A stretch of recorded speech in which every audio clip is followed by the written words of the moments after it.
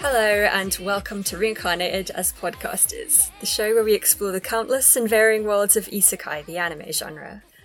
This is episode 14. It's no understatement to say that isekai is an extremely prevalent genre in the anime landscape. On this show, we hope to find out why that is, and what a genre primarily concerned with other worlds has to say about this one. Today, we will be discussing episodes 1 and 2 of ReZero starting life in another world. But before we embark on this intrepid journey, let me introduce you to the hosts of this program. I'm Vicky, and joining me, as always, is Lawrence. Hello. Hi, Hello. everyone. How are you doing? It's been a while since we've done this. Yeah. It's been a minute. I'm doing all right. I'm down with a bit of a cold. So I've been taking these notes in a feverish haze. Swallowed a bunch of ibuprofens. I hope my ill brain is produce some cool takes for us today. We'll have to wait and see, I guess. And your voice is a little bit extra. Your voice is a little extra gravelly, so the takes will sound cool as well. Yeah. It's even if it's the dumbest anime takes, if it's Solid Snake saying that, then they become cool instantly. How about yourself, man? How you been? Yeah, I've been doing pretty good. No cold here, no sickness in this house. And I've been obviously excited to check out ReZero. I've been wanting to watch it for a long time, and looking forward to talking about it. Oh yeah, hell yeah, new show. Exactly, yeah. We've got High School Prodigies behind us now. We don't have to think about that again. Greener pastures we are moving on to. Yeah, it's true, but still, during the course of watching this, my brain drifted back to that terrible show. There are similarities in part, like not thematic similarities, but like visual in parts. Yeah. There are some there are a couple of thematic ones as well, I thought. Cool. But I'm looking forward to hearing about that. Yeah, we'll be exploring those, I guess. Like the more of these we watch, like I think the less we're going to be able to separate them. Sure, yeah. So, what kind of stuff have you been watching lately? Anything interesting? Yeah, we watched Dune recently. Have you seen Dune yet? No, I haven't. Oh, nice. It's okay, I guess. It's all right. Yeah, it looks okay. Yeah, no, I don't like movies, I think, is the thing. Yeah. And I was like 100% ready to just let this one just slide and just like not watch it, as I have successfully not watched every film that has come out in the last couple of years. But I ended up seeing it anyway, and it turned out to be like first of all, it's 2.5 hours long. Yeah, it's long, isn't it? Why are films so long now? They're all so long. And over the course of those 2.5 hours, I have learned nothing about the characters in the film. I've come to feel nothing for them, or learn anything about their goals or motivations. So I'd call that a failure. And it's just a film that is just bereft of like a human core. Like it just in the same way like these Disney, Star Wars, Marvel, Avenger type films are like they don't feature people. They feature like these sanitized, homogenized, like dull humans that are grown in vats. They're incapable of Interestingly, like emotional expression. interestingly enough, I watched Shang-Chi last night, which is like one of the latest Marvel movies. Yeah. I went into it thinking, like, obviously I'm not like heavily invested in the Marvel universe or anything, but like it should have some cool like martial arts fights in it that could be entertaining. Right. Was it got Donnie Yen? No, it hasn't got Donnie Yen. I thought it did too, but it doesn't. But like as with many of these adaptations, I think it's a real problem when people try and make them into movies, because the actual stories themselves, like with Dune, it's a really, really long book, right? And like, I'm sure, I don't know much about Shang-Chi, but I'm sure it was like a comic series or something, right? Like there's many installments of that. You can't condense these stories into movies because you end up having to omit loads of stuff that makes the stories and characters make sense because you just don't have enough time. And that's what I got from Shang-Chi. Like, to me, the story didn't make any fucking sense. And the main character himself, like, I left the film knowing absolutely nothing about who he is as a person or like why he's even doing the stuff he does. Yeah. Like, it just, I really struggle to feel invested in it because it just doesn't have any deeper meaning either. Like, there's nothing going on under the surface. It's just like a literal adaptation of a comic with nothing extra. Yeah. I feel like I felt a lot of that for Dune as well. Just I suppose today's moviegoer is simply a porridge-brained baby, just like waiting to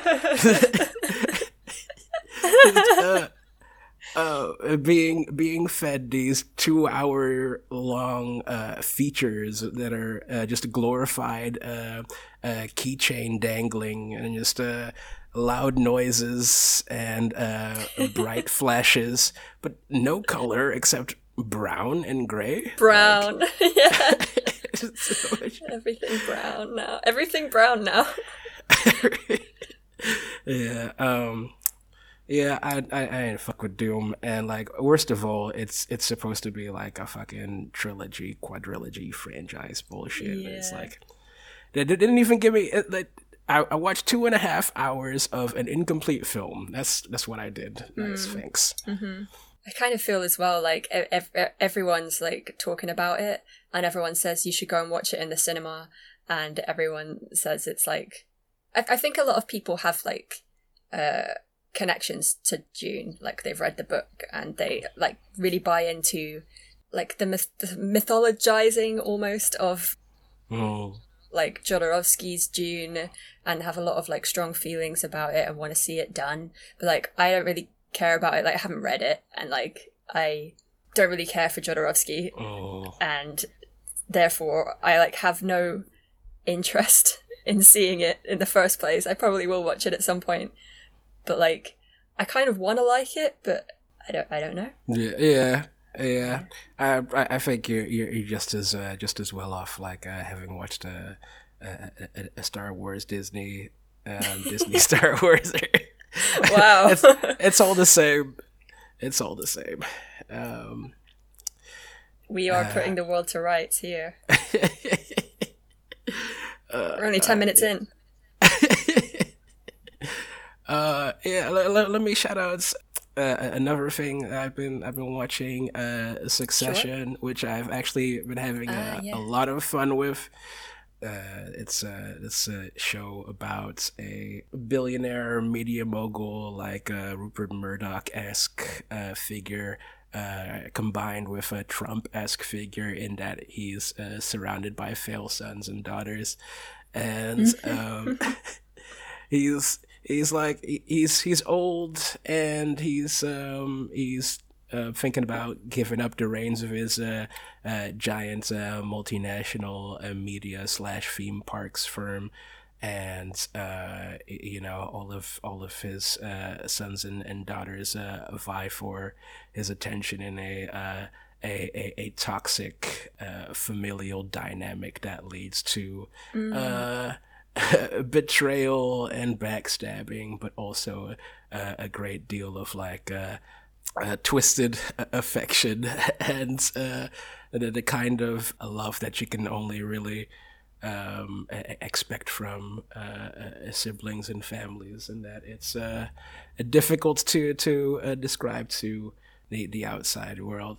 I think I think it demonstrates that really well, and it's like a familiar, strange internal workings of like the elites and the rich, and also just the fucked up psychodynamics of being in a family like that. Succession is a lot of fun.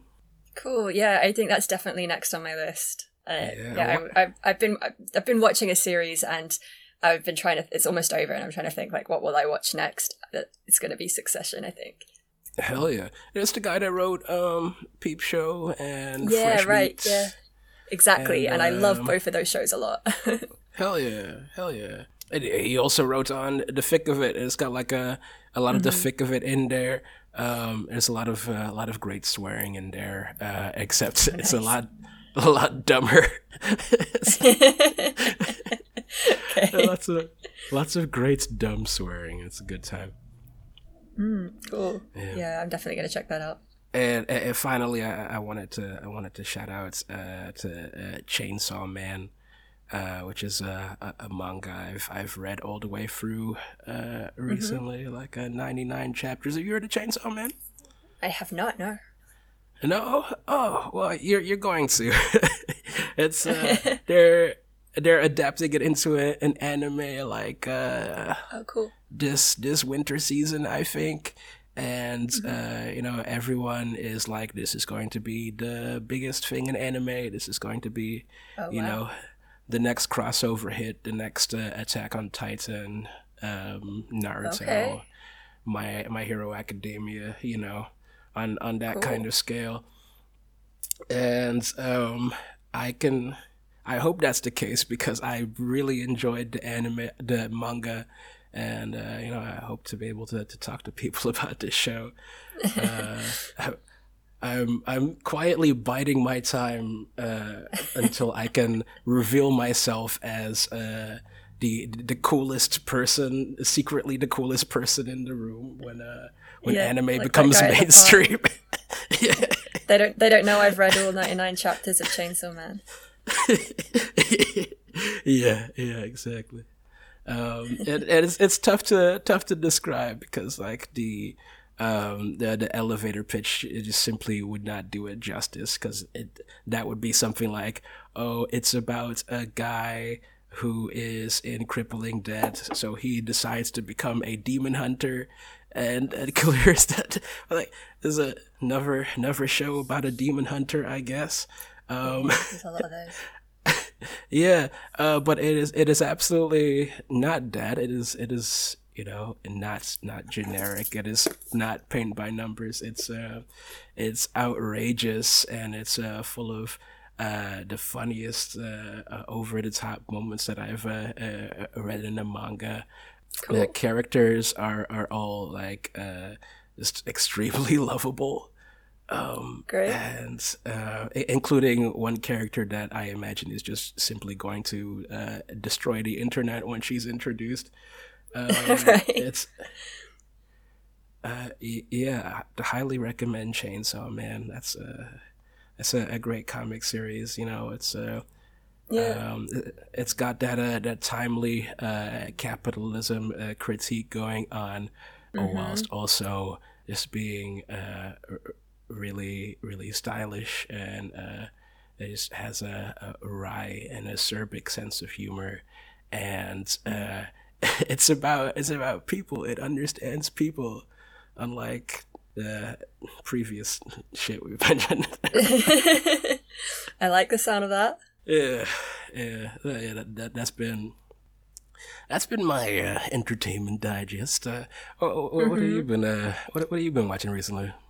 So ongoing at the moment, I've been watching this series on Disney Plus called Y: The Last Man, which is, I believe, a comic adaptation. Have you heard of this? I read that comic back in the day. Oh, really? Okay, cool. Yeah. I don't know much about the comic, but I've been really enjoying the show. I went into it with really low expectations, I think, because the premise seemed kind of weird to me. But I wanted to watch it because it looked like it had the kind of vibe of shows that I like. And I've been really enjoying it. Like, I don't 100% buy everything they're selling, like, politically, I suppose, or like even with regards to like human nature. But it's super good, I think. I think all the characters are really interesting. It's really well written. Lots of interesting subplots and whatnot. I really hate Yorick. Or maybe I hate the actor, just like the Last Man, I guess.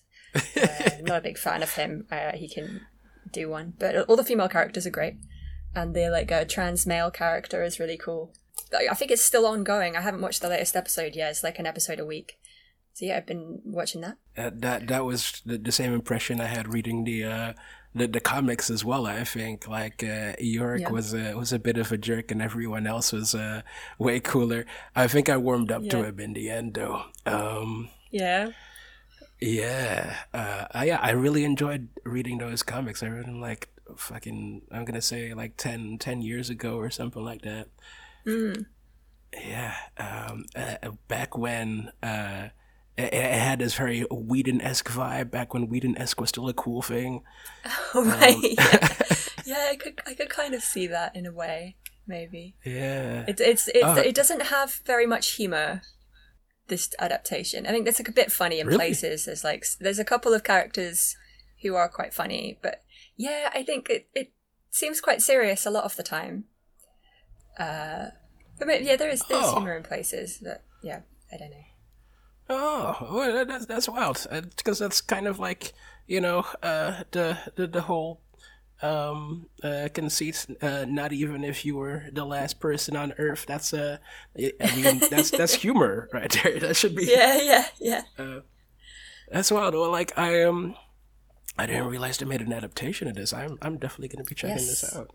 Yeah, check it out. I've been really enjoying it so far. Yeah, it's, like I said, still ongoing, an episode a week. So yeah, I've been watching that, and I've been watching this series on Netflix called Sex Education, which it's not like the kind of thing I ever would have watched, but I was looking for something casual one day, and I thought I'll just give it a try. And I'm really enjoying that. It is kind of what it says on the tin. It's about like, I guess, sixth form students learning about sex and sexuality through their like everyday experiences, told through the perspective of a teenage boy who is the child of a sex therapist who starts giving sex therapy advice to his fellow students. Condolences. And it's pretty funny, and it like I think it deals with like sex and sexuality and gender really well, or at least like in a way that I haven't seen other shows do. Like it gets a lot of stuff really right, in my opinion. Yeah. And it's like, it's quite stylized. I think Tom Nicholas actually has a video about the setting of this show, because it's a weird British-American hybrid where visually and aesthetically it really looks like it's set in an American high school, but it's English. And I haven't watched that video, but I'm sure I will. I mean, either. That is interesting, though. I guess like as a universal high school experiences become expressed through this TV serial like high school format, and now like there is only one high school that everyone goes to. Yeah. Oh, and also Scully is in it. Gillian Addison. Oh, fuck. Oh, that's a selling point, definitely. Yeah, she plays the sex therapist's mother, and she's very good in it. I can kind of relate as a person whose mother was a sex therapist also. There's parts of it that like got me hooked early because of that, I guess. Oh, yeah. Oh, shit. This show has been on Netflix for a while. And there's 3 seasons of it. Scrolled past it several times, but like every time I see that title, I'm like, oh, okay, well, this show was made by a robot. I'll be passing. Yeah, it surprised me. I didn't expect to like it as much as I do. Yeah, definitely surprised me. But yeah, that's nice. I guess my digest for now. Nothing else really of note. Watch a lot of shit. Hell yeah. Those are good things. Hell yeah. Give us one shit. What's a shit one? Well, Shang-Chi. I hate to call it shit, It's not shit, but it's flat. And when I was watching it, I kept thinking, "Oh, this is just a bit rubbish, isn't it?" Like, it's just not very exciting. And simply a bit rubbish. Yeah, just a little bit rubbish. I'm sure there's other things. Oh, I don't want to call it shit either, but like, I watched a lot of Sabrina the Teenage Witch, like the one from like when we were kids. The new one. Oh, what? Right. That's all on Amazon. I watched a bunch of that, and like it's pretty entertaining, and it holds up quite well still. But it's like I wouldn't like necessarily recommend it. No, yeah, I guess if you're in a nostalgic mood, but I remember watching that show, and that was fun. That was a fun show. Yeah. Yeah, I remember that. There's parts of it that like I don't know, like when I watch it now, I think actually these characters are really great like role models for girls watching at that time. The Sabrina and her two aunts, like they, at least in the earlier seasons, they always prioritize each other and their like familial bond over like other stuff. Later on, it becomes all about the boy and like which boy will Sabrina date or whatever. But the early seasons are like Harvey or Josh or whoever the other guy was. Can't remember. Right, there's a love triangle. Damn. Yeah, I feel like there's a love triangle, but I can't remember who the third guy is. Oh. Well, that was a nice digest. Hell yeah. Digest dads. Yeah, digest that. Put that in your pipe and digest it. Exactly. Okay, so shall we move on to our isekai definition as we delve into a new series? Good to, as always, remind ourselves of what an isekai is, so that we can kind of contextualize what we're about to dive into. Actually, I think I might have mentioned this before, but I've got I've got a new definition here. Oh yeah, you can do this if you want. You do this. Yeah, just in the interest of keeping things snappy and sleek, I thought let me just compress this, make it real simple and easy. And I came across like a little passage in a book I was reading that really stood out to me, and I felt like that works really well. I was reading. Okay, let's hear it. Yeah, I was reading the short fiction collection by Ursula Le Guin called A Fisherman of the Inland Sea.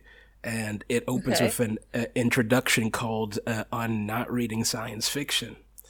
And it's basically about people who don't like science fiction, who think it's for nerds, or you need a big brain to understand science fiction, or they can't get into it because it's these alien worlds, and I don't understand worlds that are not this one. If it's not Pride and Prejudice, then I don't get it. Yeah, but then this passage comes up that I thought really spoke to me, and it reads as follows. All fiction offers us a world we can't otherwise reach, whether because it's in the past or in far or imaginary places, or describes experiences we haven't had, or leads us into minds different from our own. To some people, this change of worlds, this unfamiliarity is an insurmountable barrier. To others, an adventure and a pleasure. And I read that and I was like, oh, well, shit. Ursula Le Guin is talking about isekais, actually. That's we've covered what isekai means in previous episodes. You go from one world to another one, and it's in that travel, in that transportation.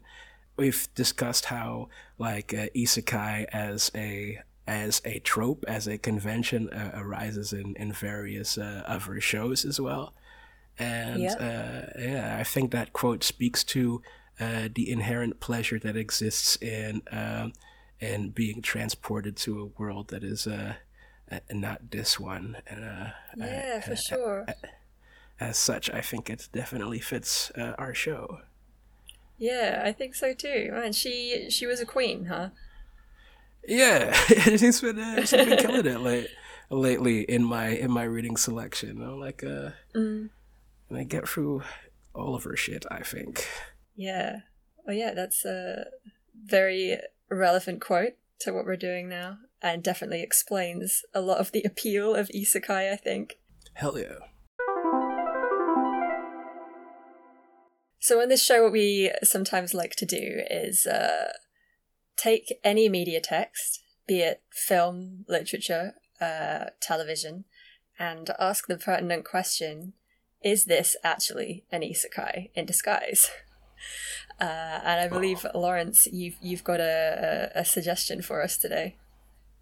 Yes, I do. I was drawn to the 1997 Canadian sci-fi horror independent film Cube recently. Cube. You know what? Sam suggested this to me when I was I was struggling to come up with one like a while ago, and he said I should do Cube. Hell yeah! I couldn't get my head around it. So yeah, this is a good one. Yeah, is Cube an isekai? So just to give a little rundown to those who may not have seen it, Cube is like a low budget film from 1990. Did I say 1998? It's 1997. 7. Yeah. It stars like a cast of 5 or 6 actors and like these threadbare sets that are all cubes. They're dropped into a cube, a prison cube, so to speak, a cube prison that are connected via interlocking shafts to other cubes, and each of these cube-shaped rooms may or may not contain a deadly trap, such as a razor wire that cubes you. Sushi slices you into a bunch of cubes. Yeah, so it's a low budget affair, and the script is kind of goofy, but so having watched it last night, I thought the performances were like really strong, and it's like a minimalist aesthetic, just really highlights the level of framing and mise en scène that is needed to like keep these very similar environments fresh and compelling. It's I watched it about 10 years ago the first time around, and I thought, well, this is just a goofy little thing.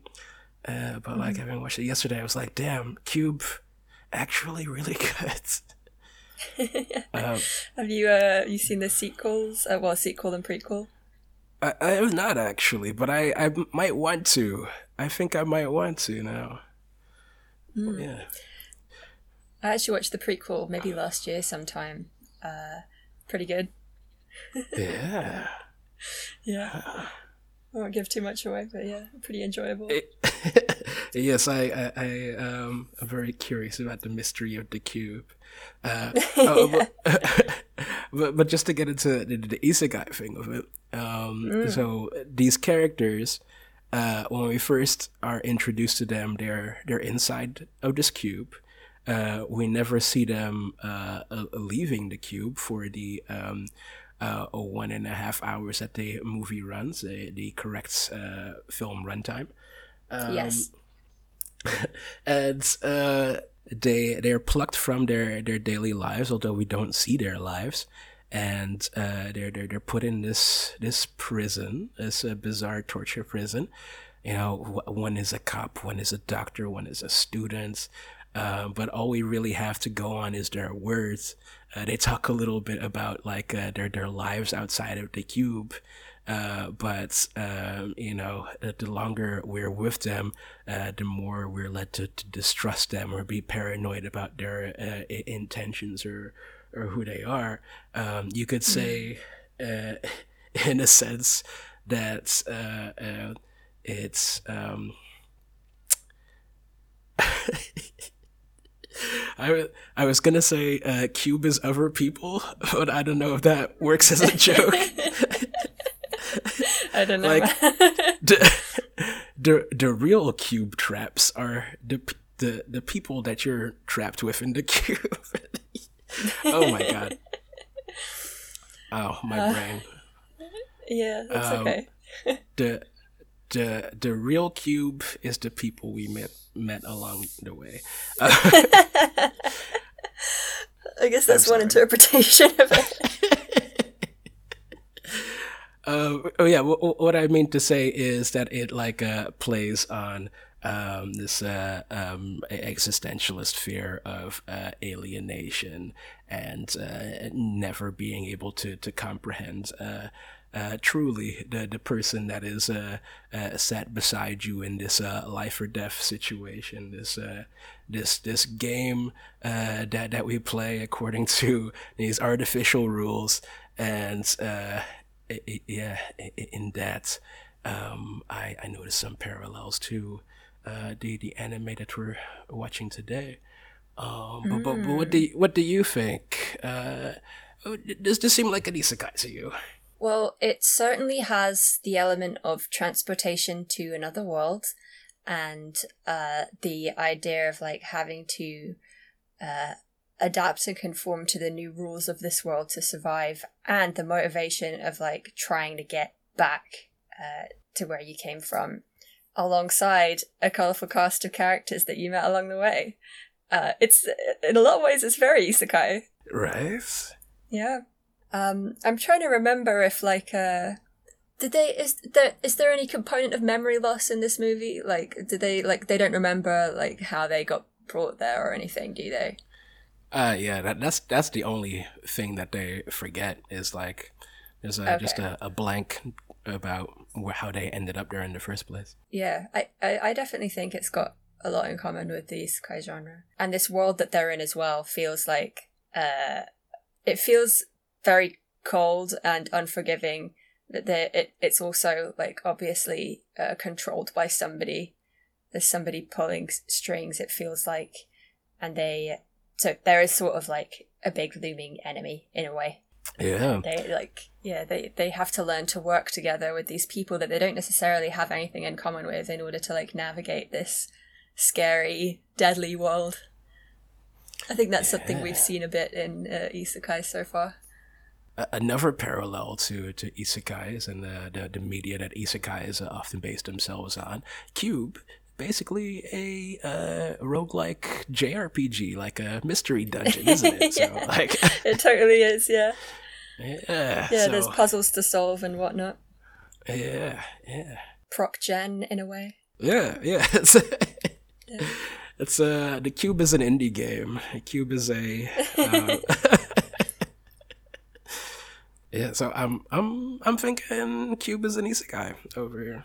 Yeah, I think so too. I'm agreeing with you. Final verdict. Nice. You heard it here first. Cube is an isekai. And definitely check out the prequel.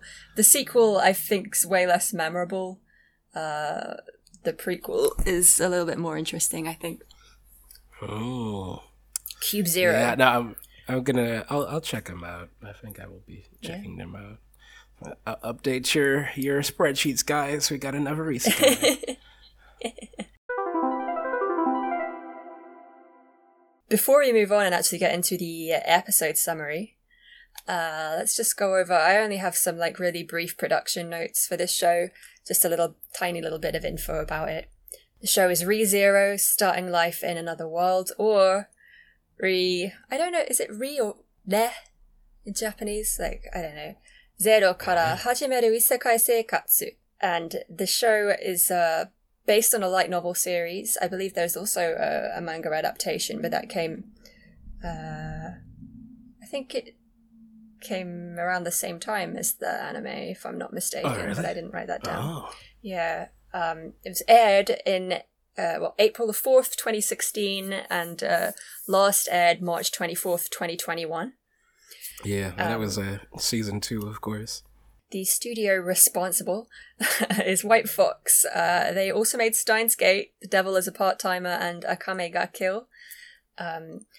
And after watching these first 2 episodes, the show is written by Masahiro Yokotani, who also wrote Steins Gate, Devil is a Part-Timer, and Black Butler. And after watching these first few episodes, I can now really see a lot of similarities in the writing between Steins Gate, Devil is a Part-Timer, and this show, in terms of like the humor and dialogue and stuff. I think there's definitely definitely similarities there. A bit of a house style. Yeah, absolutely. It's kind of cool to see, actually.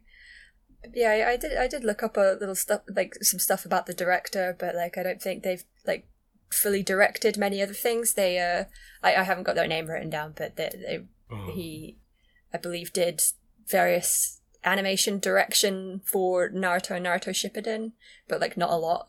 And also couldn't really find much other stuff by them that I was familiar with. So, but yeah, now we've got this to get into, so I will soon be familiar with this person's work. Okay, and now the part you've all been waiting for, the episode summary. Let's go. We are, of course, starting with episode 1, which is called The End of the Beginning and the Beginning of the End. Through Aether's tragic, I am born again. That is on the Batman soundtrack. Batman Forever? Was it? Yeah. It was on Batman Forever and Watchmen. Yeah, perfect. For those of you that don't know, Smashing Pumpkins song. This is for the real ones. Yeah. Okay. A young man, our protagonist Subaru, is in a convenience store reading manga and buying instant noodles. We see flashes of a horrific scene from the point of view of a person lying on the floor in pain, insisting that there is someone there that they will save. As our protag steps outside, the world distorts and changes around him, eventually transforming completely into a busy medieval fantasy-style street. He immediately knows that he has been summoned into a different world. Yeah, Straight in. This rocks. Yeah, I like how quickly this happened. No fucking around, just straight into the other world. Yeah, just dive right into it. Like, I think it's really cool. Also, I feel like I'm gonna be a little bit effusive. This episode, I have seen this show, and I remember liking it, but I don't remember many specific points due to substances. But I remember enjoying it a great deal, and like watching it recently, reminded just how much, or like why I liked it. Because as you just described, this is like the first couple of minutes of this anime, where we dive right into the premise. But in the couple of short minutes that lead up to this, we're already introduced to this character, and this character already feels familiar when we encounter him, you know? Yeah.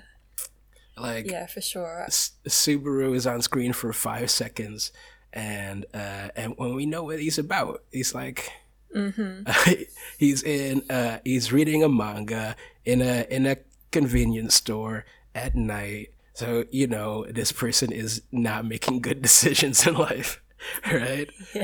Yeah. That's one thing. And then when he's looking out of the window, the story like sees a couple walking by, and he sort of like glares at them, and and you're like, okay, incel vibes. Is this dude an incel? It's like, did you what did you think of this? The first couple of minutes.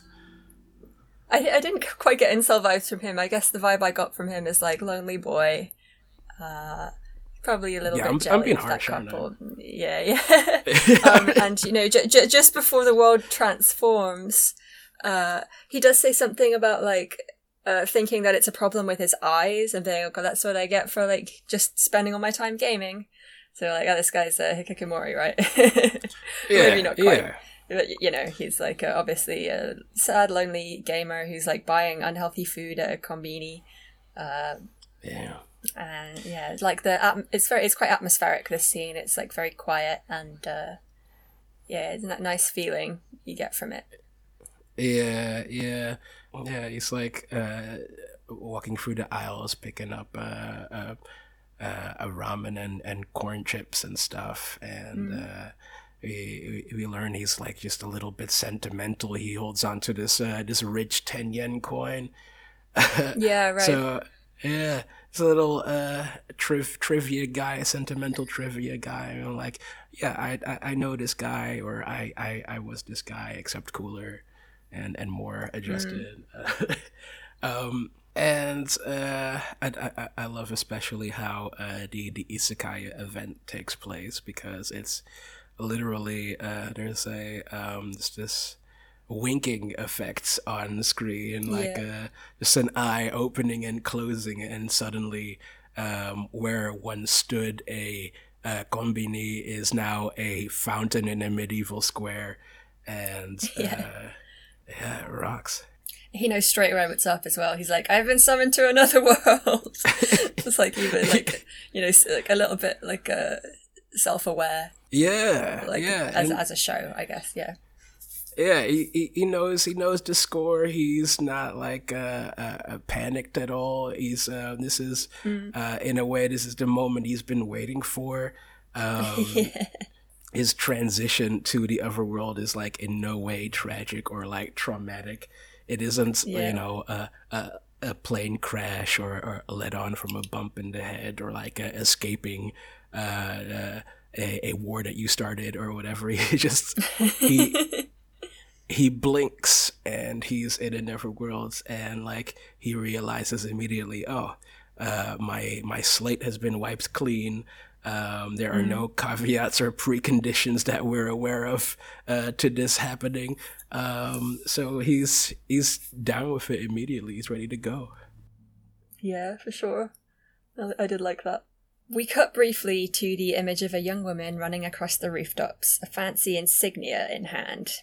On the streets, Subaru reflects on his surroundings before opportunity strikes. Some kind of runaway lizard-pulled cart is rampaging through the streets. Surely our new isekai hero should be able to summon deep power and stop this? Sadly, no. He watches it all happening before his eyes, and he's like, surely since I've been summoned to this other world, this is the time that my magic will awaken and I'll be able to save this person lying in the street, but nothing happens. Yeah, he's drawn into the this desired isekai fantasy, and he immediately falls into a script that he has set out for himself. It's just a instant, like a second nature. He's like set himself up as the hero in this story. He's like the main character of this world. At least that's how he feels in this moment.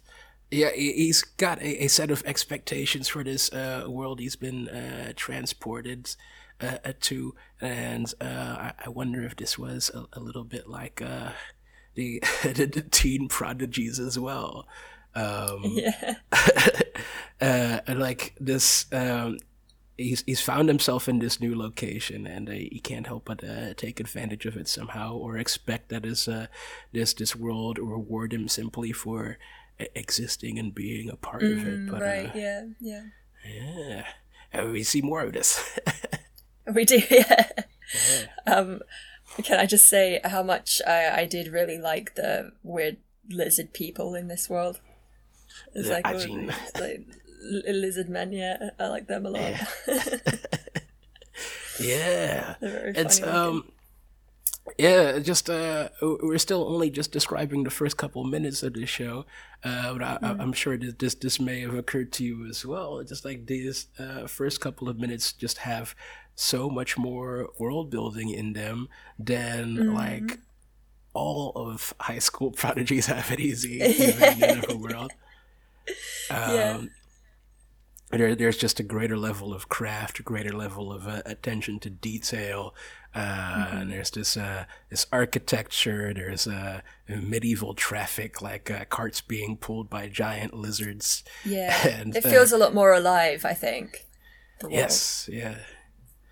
It's a living world that he's been drawn into and expects to be the protagonist of, which is a lot more jarring, a lot more, just a lot more jarring. Subaru finds himself at a market and he talks to a fruit vendor who tells him that the place they're in is called Lagunica. I don't know if I'm saying that right. Lagunica. Yeah, sounds about right. Yeah. He stumbles name. Around. Fantasy name.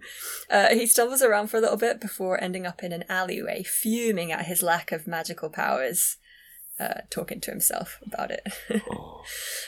And in this alley, Subaru is soon accosted by a gang of 3 street ruffians who advance menacingly. We sort of skip over Subaru's various attempts at coming to grips with the world that he's in, like accidentally walking into a women's loo, accidentally walking into a bar full of demi-humans. We're experiencing this guy feeling gradually more and more alienated in this world that he thought he would be the hero of, and I think the fruit vendor here, as we find out a little bit later, serves as a bit of an anchor in terms of. Right. The return to death, which we'll get to, but also in terms of like grounding him in the principles of this world and like waking him up a little bit, because he's talking to this fruit vendor, and the moment this fruit vendor figures out that Subaru is actually broke, doesn't have any money. He loses all interest in him and chases him away from his fruit stand. Right. Really harshly, unceremoniously, pissed the fuck off, Dad. And which brings up one theme that I've been noticing throughout these couple of episodes, that I think is worth paying attention to, is that of relationships, and more exactly transactional relationships. Yes, interesting. Yeah. And I think as well, like, this show does a really good job actually of showing us as the viewer that actually this protagonist is pretty small in this world. Like, he maybe sticks out a little bit because of his clothes and his hair, but he really is just like a face in the crowd. Like, no one's really interested in him, or like no one really wants to talk to him. He's very vulnerable. And I think the show does a good job of like not just spelling him out as the like exceptional hero right away, you know. So these street ruffians are briefly interrupted by the rooftop girl from earlier, but she says she's in a rush and can't stop to help. She dashes away. Now on his own, and still believing himself to be in possession of a magical power of some kind, Subaru throws a punch at one of the gang. However, it is no good, and they beat the heck out of him. That is until another young woman with silver hair appears in search of something that has been stolen from her. This is our first introduction. He's like talking a lot in this time about like, where is the cute girl that's supposed to like help me out now that I'm here or whatever. Yeah. At first he thinks it might be Rooftop Girl, but now he's like, aha, now it's the silver-haired woman. He's definitely bought into the conventions of the genre in his mind. Like, he's still aware of them. Yeah, after genre being literate. Yeah, after being like alienated and brought back down to earth, he sits down in this alley and he literally loudly exclaims, "This is not going according to my scripts," is what he said. Yeah, right, yeah. And he like talks about his starting items, doesn't he? Like his phone wallet and his like noodle snack. It's like, these are shit starting items, yeah. Yeah. He's genre literate. He knows the score, and despite everything being spelled out to him, and now he's still convinced that he is entitled, loaded word here, but I think appropriate, to a cute girl who is supposed to have summoned him here. How does this play out? We'll find out. Yeah, right. So yeah, this woman that's appeared, she's like looking for something that has been stolen, and the ruffians send her off in the direction of the girl from earlier, who, like, I can't remember if she said she was looking for her insignia and they saw the girl carrying it, or if like that girl was in a rush so they just assumed that she's got it. I can't remember exactly, but they send her off to her. But before she leaves, the woman decides to stop and help Subaru with some magic spells and a cute cat spirit, and she manages to get rid of all three of them. Hell yeah. A couple things here. One, these three ruffians, these tough guys, they've got more personality between them than anyone in the cast of High School Prodigies have. Yeah, they do, don't they? Yeah. Just them alone, their designs are like just hilarious and striking, and their dynamic is quite funny as well. Yeah, and they're just side characters, really. Subaru refers to them as lumps of EXP. Yeah. There's a couple of funny things that happen here. Subaru, believing himself to be strong, like believing this isekai transportation to have like imbued him with strength, like lashes out at these assailants. In a sense, it's a self-fulfilling prophecy. He believes he is strong, so he became strong.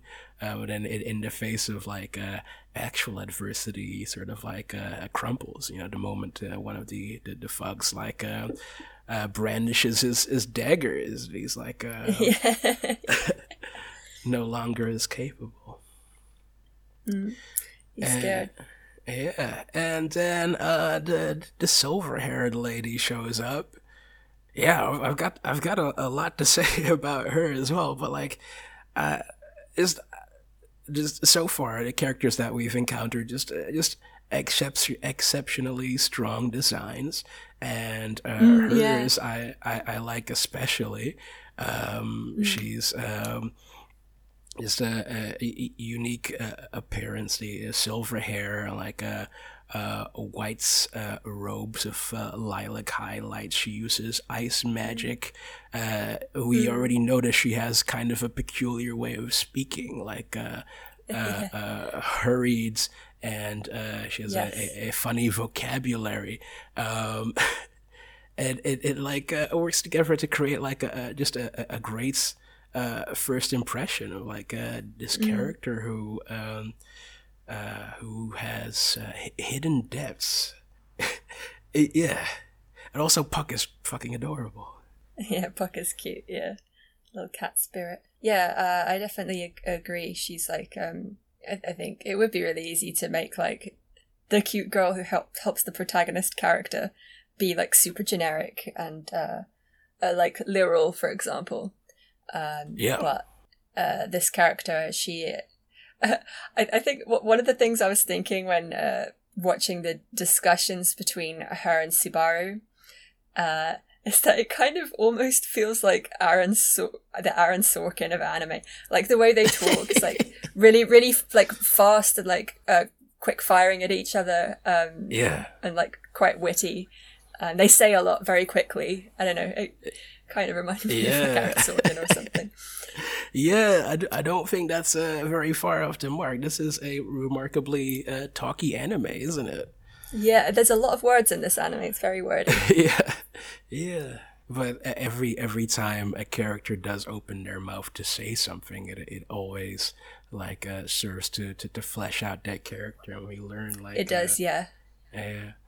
We learn so much about Emilia in these couple of minutes that we're introduced to her. Like, we'll get to that. Subaru passes out and awakens on the lap of the cat spirit, who has expanded to human size. It's kind of horrifying at human size. Yeah. The silver-haired woman asks for Subaru's help in tracking down her stolen insignia. After some discussion, he agrees and goes with her and her cat, claiming it to be his good deed for the day. And like said, there's a lot of talking here that I'm kind of skimming over, but like they're I guess it's kind of a discussion about like who helped who and do they owe a favor, and should he help her or whatever. And he draws some conclusions about her as a person that like help him make his mind up, like because she stopped to help him. He says something like, this is somebody that's gonna end up wasting their life, or something like that. I thought that was interesting. He definitely sees something in her that he recognizes, I think.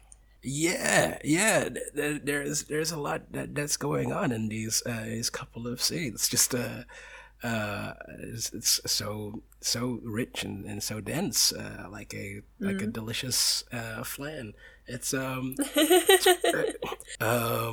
So when this lady encounters Subaru, she has a goal. She's been chasing a girl that's stolen something from her, but despite this very pressing goal, she can't help but stand up for this guy that's getting the shit kicked out of him.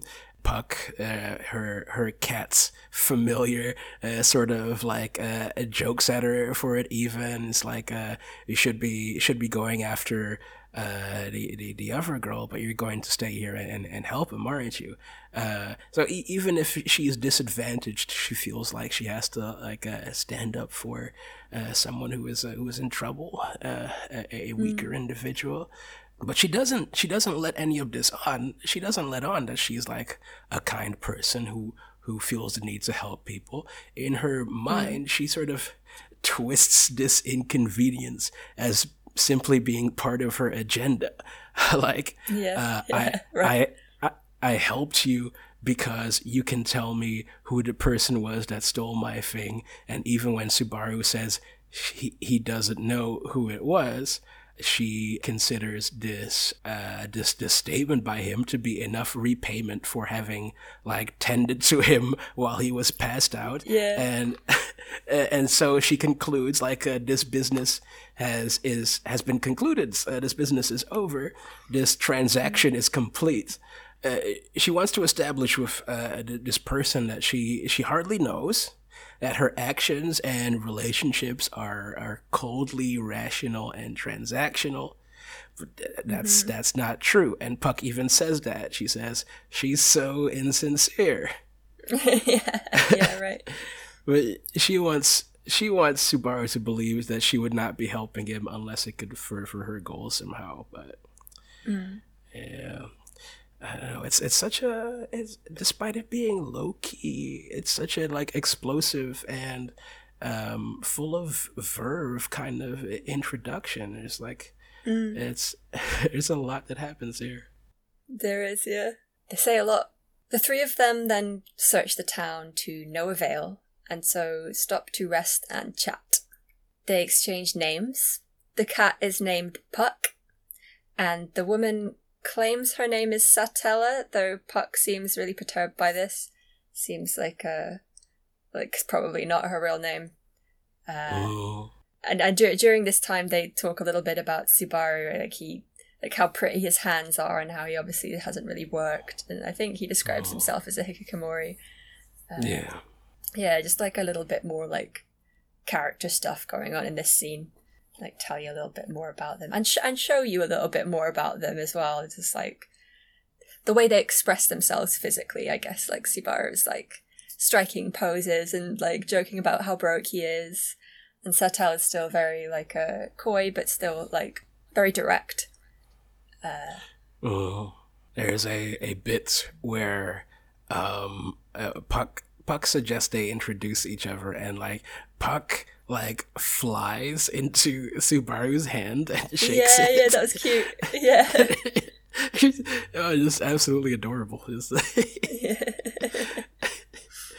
Oh my god. After recommencing their search, Satella and Subaru come across a lost child who they stop to help. Subaru calms the child's nerves with a magic trick using a ridged 10 yen coin that she had earlier in the konbini. Eventually, they help her back to her grateful mother, who's, I guess, not too far away. Ooh, side quest completed. Yeah, that's what it felt a bit like, yeah. Subaru and Satella stop to chat on a bridge. Here, Satella reveals that she is a half-elf. Subaru calls her cute and says something about how elves are always really beautiful, which seems to really confuse and disturb her so much that Puck gives him a little whack in the face, but then I don't think it was quite a whack in the face, was it? I couldn't really understand what it was about. Puck seemed happy, but Satella seemed pissed off. He was cringing. He was just cringing, it was too, right? Yeah. It was too cringe for him. He Puck emerges and gives him a Featherlight tap on the cheek with his tiny cat paw, and it's adorable. It's just standing there I can't stand this feeling. But I think it's also a little bit ambiguous. But I read it as Puck just feeling kind of cringe at this moment. Yeah, sure. This moment is really great and dense as well. It's just they have a very short conversation, but it's reveals so much about them. Again. Yeah, right, yeah. So we established that perhaps Satella is quite a bit older than Subaru, although it's not confirmed. Because she's a half elf, maybe. And also, when Satella reveals that she's a half-elf, she sort of expects to be rejected. She does, yeah. Yeah, I think this is a little bit the same as when she sort of introduces herself as Satella. So she expects to be rejected, but it only serves to enhance Subaru's script. It's right, yeah. This maiden that summoned me is also a half-elf, and therefore kaching bonus, this is the one for me. This is my literal right here. Yeah. Right. There is another exchange. Subaru and Satella sort of interrogate each other's internal models a little bit. Earlier when Subaru offers to help Satella in her retrieval of her insignia, Subaru sort of couches it as being his one good deed in the day, right? Yes, yeah. So in a sense, Satella is presenting this front that all of her actions are transactional when perhaps they aren't, while Subaru presents his proposal to help her as being purely altruistic, right? When it's evident that he has some sort of ulterior motive, right? Mm-hmm. I don't know if you could... So. I don't know if you could call it an ulterior motive, but he has an expectation here, right? Yes. The implication of the implication of helping this cute elf girl in a world that you've been summoned to is that the cute elf girl is beholden to you in some way. Of course, this is more my reading rather than what Subaru is telling us, but could that be going on in his head? Is this kindness that he's supposedly doing, is this something that he's doing out of kindness, or is he latching onto Satella as some sort of isekai conquest goal, right? Yeah, right. I know what you mean. Mm-hmm. Yeah, so in this moment, Satella is well, it seems your good deed for the day has been cleared. And and Subaru is you realize that helping the little girl is put you even further back in your quest to retrieve your precious item. And there's these holes are being revealed in their internal models. These what they believe to be good and right. And it's revealed that neither of them believe very firmly in these things. And in a mirroring of Subaru saying, this is the kind of girl that is going to waste her life, Satella also says to Subaru, the way you live your life, you're going to end up wasting it, aren't you? Yeah, she does say that, doesn't she? Yeah. I think this episode is kind of fantastic, if that isn't evident. Yeah, I think the writing is good. Good writing in this show. It's like pretty well done, like pretty like smartly constructed, I think. It's top tier stuff, top shelf anime. So they decide to get back to their search after this, with Subaru suggesting they return to the scene of the crime right in front of the fruit vendor from earlier. The vendor is reluctant to answer their questions since they're both dirt poor losers. However, it turns out that the lost child from earlier belongs to this man. So out of gratitude, he agrees to help them in their search for the insignia. So obviously their good deed goes rewarded. Ends up working out for them that they did that, even though it shaved some time off the clock. And that there is an exchange here where Subaru sets it up as though Satella's going to become a loyal customer if he helps them, but then she's like, I don't have any money, why are you saying this dumb stuff about me? I thought that was kind of funny. Yeah, and like his immediate reaction to two broke people in his shop is like, piss the fuck off. This guy is kind of awesome. Yeah. I love his dedication to if you're broke, just don't talk to me. No broke bitches. Yeah, absolutely. It's very good. They do offer a payment of sorts.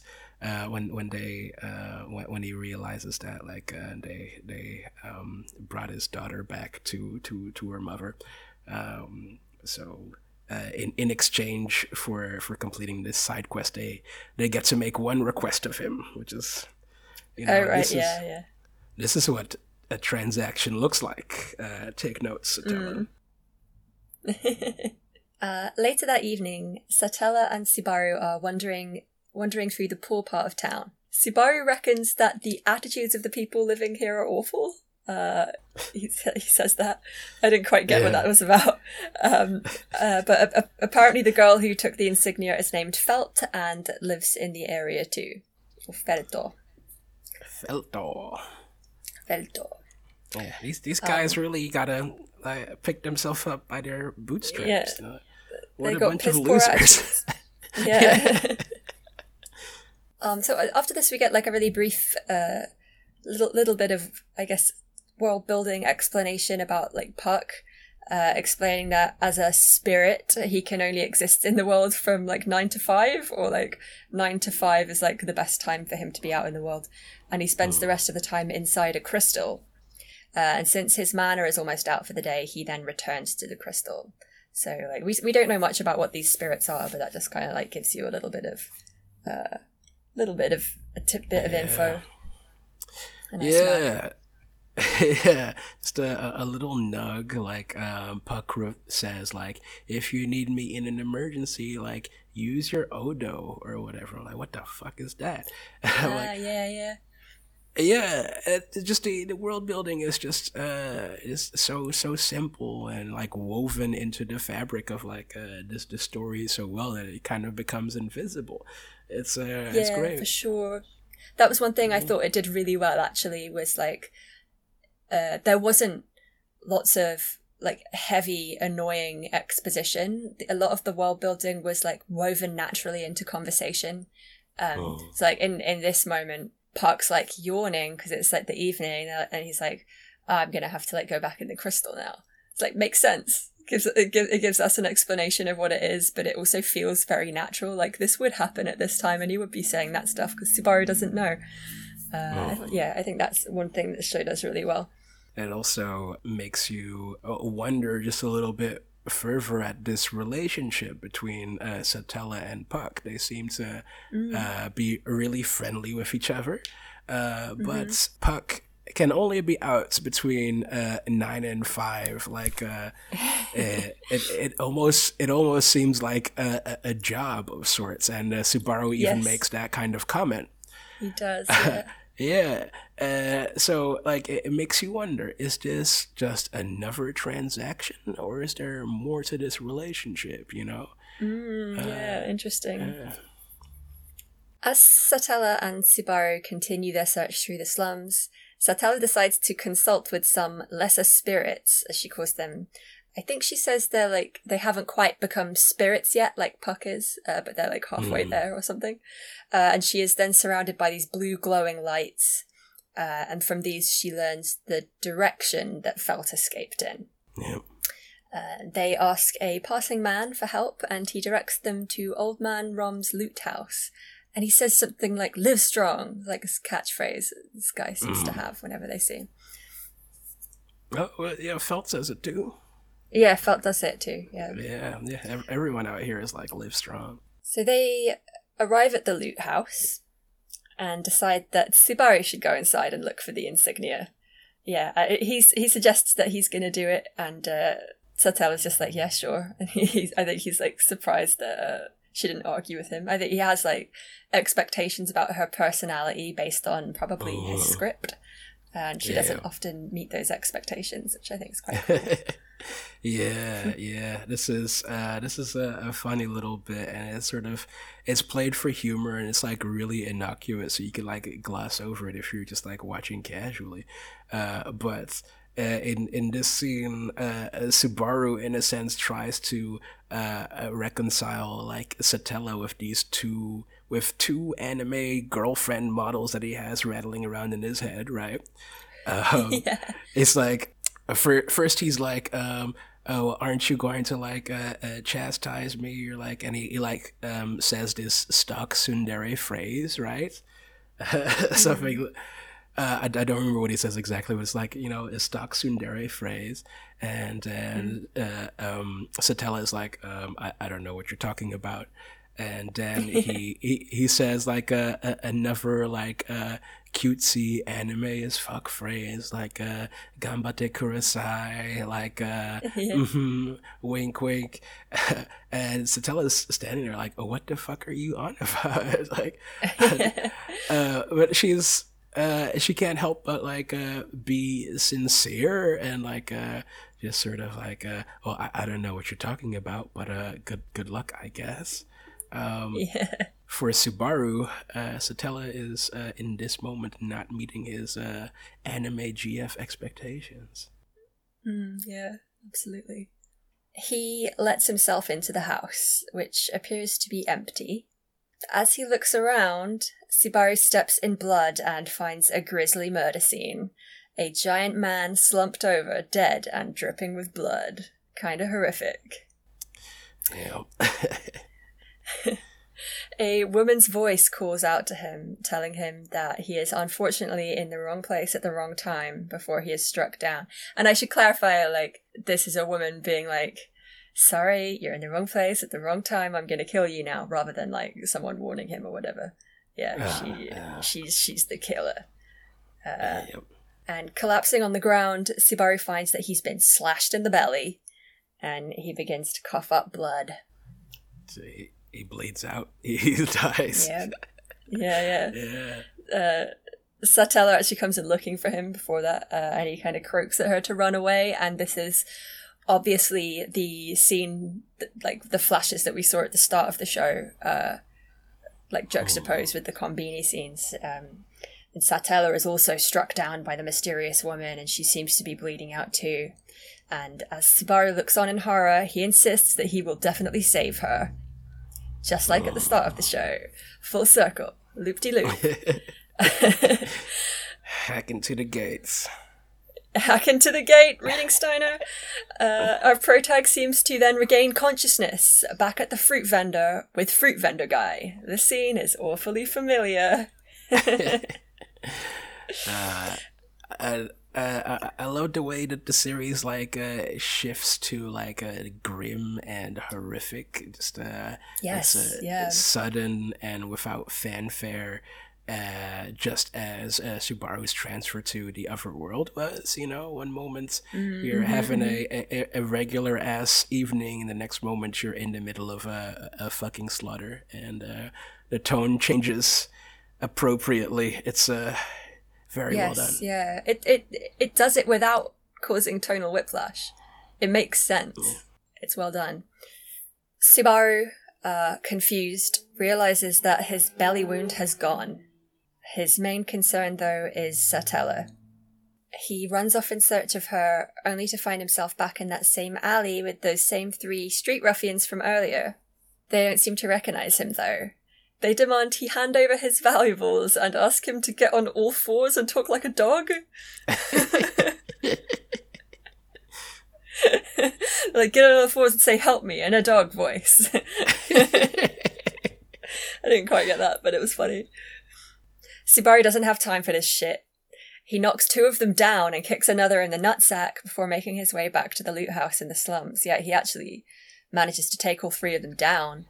And I guess, like, he's probably got a bit of adrenaline pumping. He's highly motivated to go and save Satella. I guess he believes her to still be there and, like, bleeding out or whatever. Yeah, he's like, he's just died. He's disoriented and traumatized, and he somehow believes that Satella is still at the loot house. So there must be all kinds of shit going through his head, He bangs on the door. It's actually, it's afternoon, or like morning or whenever, like before when he was at the loot house, it was nighttime.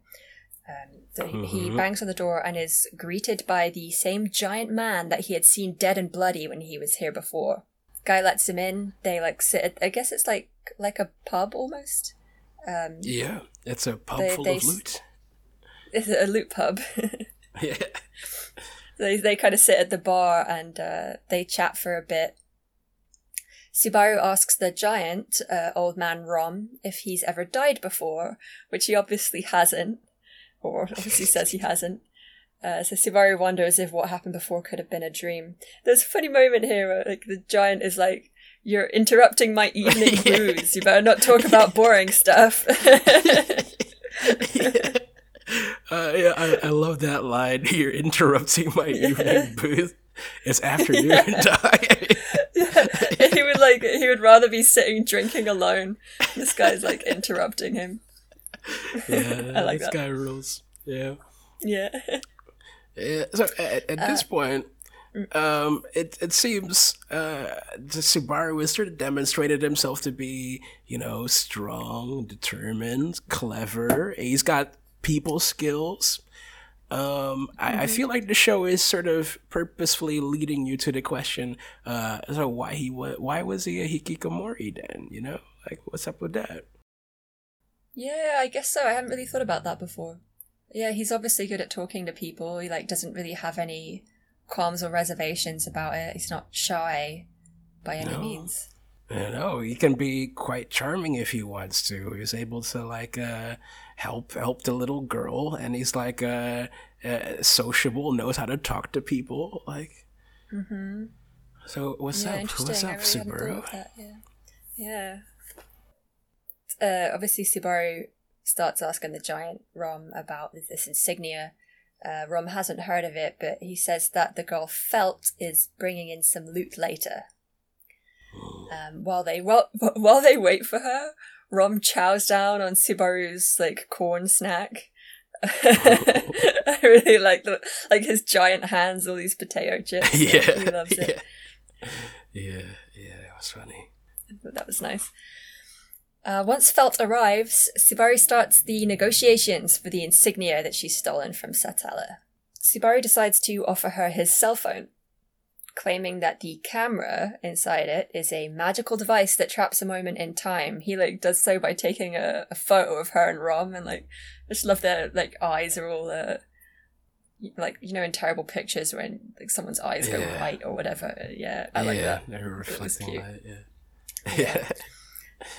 Rom, impressed, wonders if the device could be a meteor, a device that allows non-magic users to use magic. He reckons it's worth at least 20 holy coins. I thought this was like another good example of them like naturally weaving world building into conversation, because they could so easily have established Meteor in like a much more clumsy way, but like he's got this device right here, it could be one, and like obviously the two like Felt and Subaru don't know what that is, so he has to explain what it is. It just feels good, like doesn't feel like exposition. Yeah, and sort of Rom's role here is one of an older, wiser a connoisseur of goods. Yes. And another relationship is established here between Rom and Felt. They seem to have like one of a relationship of mutual benefit, but there's also a great deal of affection beneath that. But absolutely. We haven't gotten into that quite yet. But their brief interactions here are like just it makes them feel instantly likable, and neither of them feel like token characters, and their interactions feel lived in. Like Rom hands her a glass of milk, and she's like, "If you watered this down." I only want the purest milk. It's just it's a dumb joke, but like in the delivery and like the acting, for lack of a better words, it clicks really well. Yeah, for sure. They're both really likable. I really like Rom. I think he's very cool. I love his facial expressions. I like Feltz a lot too. I like both of these characters, and Feltz becomes more and more sympathetic over the course of these episodes. And so far we've like encountered many like transactions taking place between people, and like Feltz is a young girl. She wants a seat at the table. She wants to be running her own transactions, you know? And in this opportunity to pit Subaru against like the person we're about to be introduced to, this is her chance to lead the way. Yeah, for sure. Rom says that he thinks the Meteor is worth at least 20 holy coins. And I think it's mentioned that like Felt isn't really satisfied by this, because she wants to wait for her client before settling on the sale. It seems that she was contracted by somebody to steal this particular item, and I think they say they're offering her like 10 holy coins. Even though obviously Subaru can get her more money, she wants to put them against each other. She wants even more negotiations. She wants more money. And so fortunately her client happens to arrive right now. She lets them in, and it's a scantily clad woman with a creepy smile. Yes, my psychopath mommy. Ready to throw it all away for Elsa here. She's, oh my god. She kind of reminds me of Lust from Fullmetal Alchemist, like just in her design and stuff. Yeah, who I also absolutely adore. Yeah. They discuss the situation, I think, over booze, or at least Elsa's drinking. The lady named Elsa, she offers 20 holy coins on the behalf of her employer against Subaru's cell phone. Felt and Rom decide that Subaru's offer is actually better, and they tell Elsa to get lost, in so many words. And she does seem okay with this at first, despite clearly being a psycho. Until Subaru lets slip that he intends to return the insignia to Satella. Or he didn't say Satella, he says he wants to return it to the person it belongs to. And this really sets Elsa off. She says something like, "Oh, so you're with them," whoever that means. And she strikes at him with a fat blade, which he dodges with Felt's help, and all hell breaks loose from here, really. Yeah.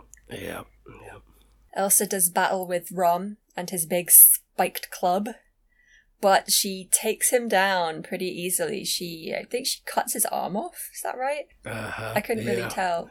Yeah, she cuts his arm off, and then then she has a smashed cup which she jams into his throat. Yeah, pretty gruesome. It's gruesome. After we've just met this person, yeah, and then Felt does this a really cool dash at her, but she cuts her rends her asunder, casts her to the side, and it's a very brief moment, but just a stunning a couple minutes of animation, flowing fight choreography that really demonstrates the kind of tonalities that the show wants to play with. Suddenly this character that you developed a fondness for loses an arm and gets a broken glass gouged into his throat.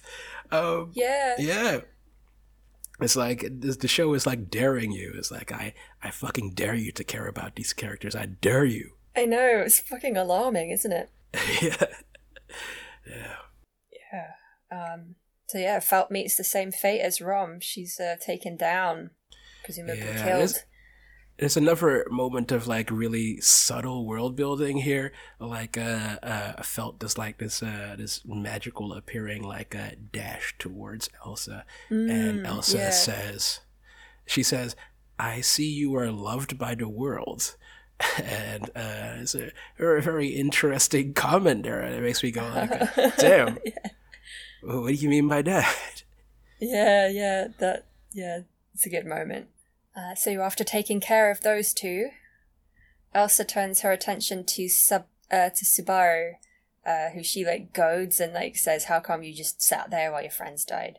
And just like last time, he receives a slashed belly for his trouble. Elsa taunts him mercilessly as his consciousness fades, and he once again wakes up back at the fruit vendor. This was a very cool moment as well. I feel like they do a great job of showing the abject fear and pain in this moment of death. This isn't simply dying in a Dark Souls and then going back to your last bonfire or loading up a quick save or something. Subaru is in abject pain here. It's gruesome. Yeah, he's taunted by Elsa, and he's slowly the life is leaving him. And he experiences the trauma of dying, and he returns. He comes back, but I don't think he doesn't know in that moment that he'll be back. And even if he did, this isn't just a clean break. Dying isn't an easy thing to do. No, exactly. Yeah. So when he stands in front of the fruit vendor again, you just gotta imagine just what is going on in that traumatized psyche. Yeah, he's terrified while it's happening. Yeah. He's incredibly scared, and it's a very, like you said, disorientating moment, because while he is dying in pain and blood and fear, Elsa is saying nasty stuff to him about how nice the color of his blood is, and taunting him for being scared and whatnot. Yeah. It's unpleasant. Yeah, she's nasty.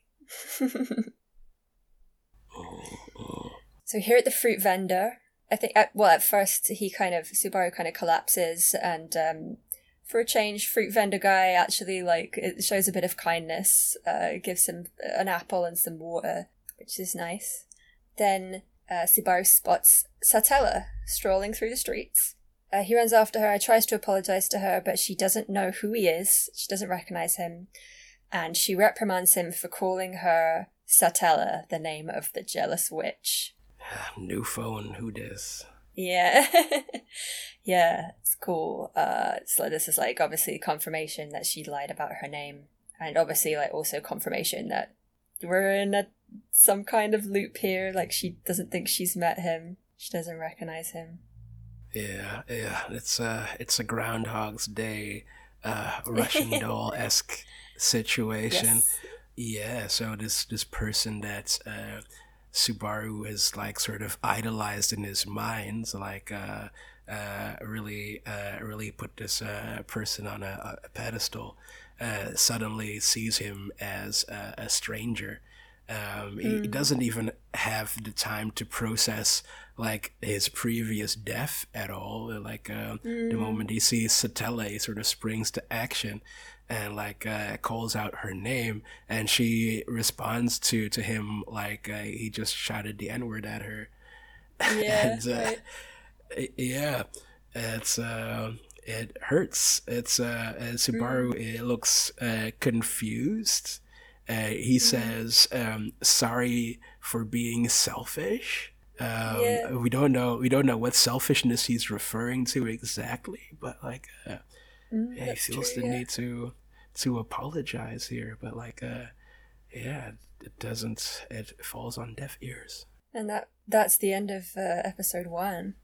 Fucking what an excellent first episode. I just gotta say it again. It's just killer anime. So much going on. Just 50 minutes of like back to back, just top tier world building and characterization, setting up for a great story. Yeah, it's a Yeah, like, honestly, before talking about it with you, I wasn't totally sold. But I think, like, after hearing you talk about it a bit, like, and agreeing with a lot of stuff you're saying, like, I think my opinion of it has gone up a bit. Or, like, quite a lot, I guess. Interesting. Yeah, and we can... Yeah, I'm curious to hear about this in the when we get to the In the closing closing thoughts. thoughts, yeah, sure. Hell yeah. I've got a quick Seiyu segment. Great, let's hear it. Yeah, I'm gonna keep these nice and brief for now. I got the voice of Puck, which is done by Uchiyama Yumi. This is the voice of Kisaki Mayumi in Hataraku Mao-sama. This is Mao's boss. Ah, Yeah. She's got a whole lot of other credits as well, but this one seemed relevant to us. Like Mao's boss only shows up a couple of times, but yeah, this is her voice. And this is also the voice of Rutsil in another show I really like called Land of the Lustrous, which is about a non-binary minerals, animated minerals, come to life and doing battle with Buddhist aliens from the moon in a far future dystopia. okay. It's wild and really awesome. Nice. Okay. Yeah, just Puck for now. All right. It's a good one. That was brief. I'm sure we'll have more of those as we go on with the show, the series. Yeah.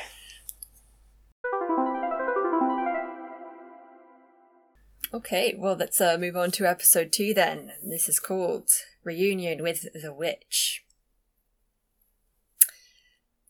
Satella explains that the jealous witch is taboo, which rouses sounds of agreement from the onlookers in the street. She turns to leave, at which point Felt appears and pickpockets the insignia. Satella runs after her. Subaru follows. At this point, I think Satella accuses Subaru of being in on it. She's like, oh, is it your job to stall me while she got ready to steal my insignia? So he hasn't gotten off to a good start with her this time. No, not quite. In my subtitles, they call Satella the Witch of Envy. Yeah, so it was on Crunchyroll, it was the Jealous Witch, but on another place that I watched it, it was the Witch of Envy. Yeah, I wasn't really sure which to go with. Yeah, but like either one of them, it just I feel like they're very evocative names for like this entity that we haven't been introduced to, right? It's like yeah, right. Yeah. Well, you have my attention now. Like, who is this jealous witch? Like, that's awesome. Yeah. Why did our like female friend use her name if she's so taboo? Yeah. I also appreciate how the onlookers there are like, yeah, what the fuck was that about? Why'd you call me that? Yeah. Like a lizard man in the background nodding in agreement. Yeah, it's like, that was uncalled for. Yeah, so this is not just taboo to her. This is taboo to everyone. Like, Subaru may as well have been shouting the N-word. Terrible behavior. So our protag finds himself again in the alley with the ruffians. This time he tells them to buzz off. He like pretty much tells them like, I don't have time for this shit. I've got somewhere I need to be. He tries to go past them, but they stab him kind of in the lower back area, and he begins to lose consciousness. And as he's sort of dying, I guess, bleeding out, he notices that he still has his potato chips in his carrier bag, despite having seen Rom eat them before. What could be going on? What indeed? And of course, Subaru wakes up, again back at the fruit vendor, who claims to have never seen him before. And he finally gets around to doing some big brain analysis and arrives at the conclusion that he's in a time leap which only activates when he dies, and he calls this return by death. This moment has some Ho and Kiyoma vibes, I think. It does, doesn't it? Yeah, for sure. Like the camera, like fisheye lens camera or whatever. Yeah. And the fact that like Hoenn always has to like give stupid names to stuff. Yeah. No, if this was, he would have announced it with a lot more fanfare if it was, if it was Okabe, but yeah. And obviously we as an audience have figured out he's in a time leap by now. This is the first time he acknowledges it. He considers just selling his cell phone to live a life of luxury in this world, given that he knows that he can, like, I guess, time leap whenever he dies. But he decides that actually Satella's too good of a person, and, like, given that she helped him when she didn't have to and whatnot. So he decides he must save her and the others from Elsa. Because I guess he now understands that, like, Elsa will be coming for them whether he's there or not. Yeah, things are going to play out the same way whether he steps in or not, or if he doesn't step in, things will play out the same way. Yeah. This is, I thought this moment was kind of significant as well, because this is sort of a moral turning point for Subaru. You see, he's afflicted by that high school prodigy's disease a little bit. He believes simply because he is from the modern world, he could sell his cell phone and then be on easy streets. Yeah, that's what he thinks. A bit rushed of a conclusion, but maybe think that one through, buddy. Glad he didn't just decide to do that. That would be a less exciting anime. Or maybe it would be just like high school prodigies. That would be when it turns into high school prodigies. Trade in Satella for a Lirul and Subaru loops back to the fruit vendor, who he asks him if he's seen any pickpocketing, and the fruit vendor tells him he has witnessed one recently, which involved magic. Presumably that was Satella and Felt. So Subaru decides to head back to the loot house again, and on the way it runs into the street ruffians. This time he decides to scream for the guards. He puts on silly voices and screams like, "Help me, I need a man. Don't touch me," stuff like that. Yeah. And the ruffians aren't actually too bothered by this, and they decide to advance on him anyway. But they are then interrupted by a red-haired man with a knight's sword, Reinhardt. He seems known to these criminals as Reinhardt. Reinhardt's. Yeah. A man who needs no introduction. Yeah. His presence alone sort of precedes any kind of introduction necessary. Yeah. Just by the character design and like just the way he looks and presents himself, you know, damn, this is a good boy. but also a hot boy. Yeah, ideal combination. A good hot boy. Yeah. Good hot boy. That red hair. The three ruffians run away, and Subaru layers gratitude on the knight, who says a bunch of humble, nice guy stuff. Yeah. He seems to mean it, too, at least. Yeah, he does, yeah. He seems okay so far. Yeah, he says this guy's a nice guy index is off the scale. Yeah. Right. Reinhardt offers to help Subaru, but our hero doesn't want to bother the off-duty guard. Instead, he leaves with him a message to give to Satella if he sees her, to tell her that to stay away from the loot house. And the two of them part ways. Yeah. So only a little bit of time with Reinhardt. Back in the slums, Subaru gets directions to Felt's place from a local. And I think it's the same local as before. Oh, yeah. That he spoke to earlier. And for some reason, I just had it in my head that this guy was significant somehow, because he's seen him twice, and it's lingered on him saying "Live Strong." But I wonder if that's just to establish the "Live Strong" slogan, because he talks about it with Felt later. I don't know. Yeah. On the way there, though, he bumps into Elsa. Obviously, she doesn't remember him, but she can smell his fear. Literally, she tells him she can smell his fear. She doesn't seem to have time to waste on him, though, so she leaves after saying some really creepy stuff to him. Yeah, this is this is how I like to meet women. This is how I'd like this is if I could replace Tinder with bumping into threatening women that can smell my fear, I'd be set. This bit rocks because it's another demonstration of the rules of this game that Subaru has found himself in this time loop. Things aren't going to go exactly as they were previously, or there are many factors that you need to be paying attention to, but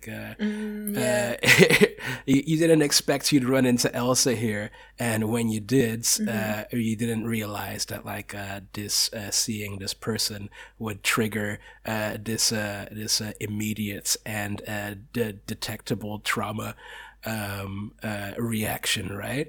Because right.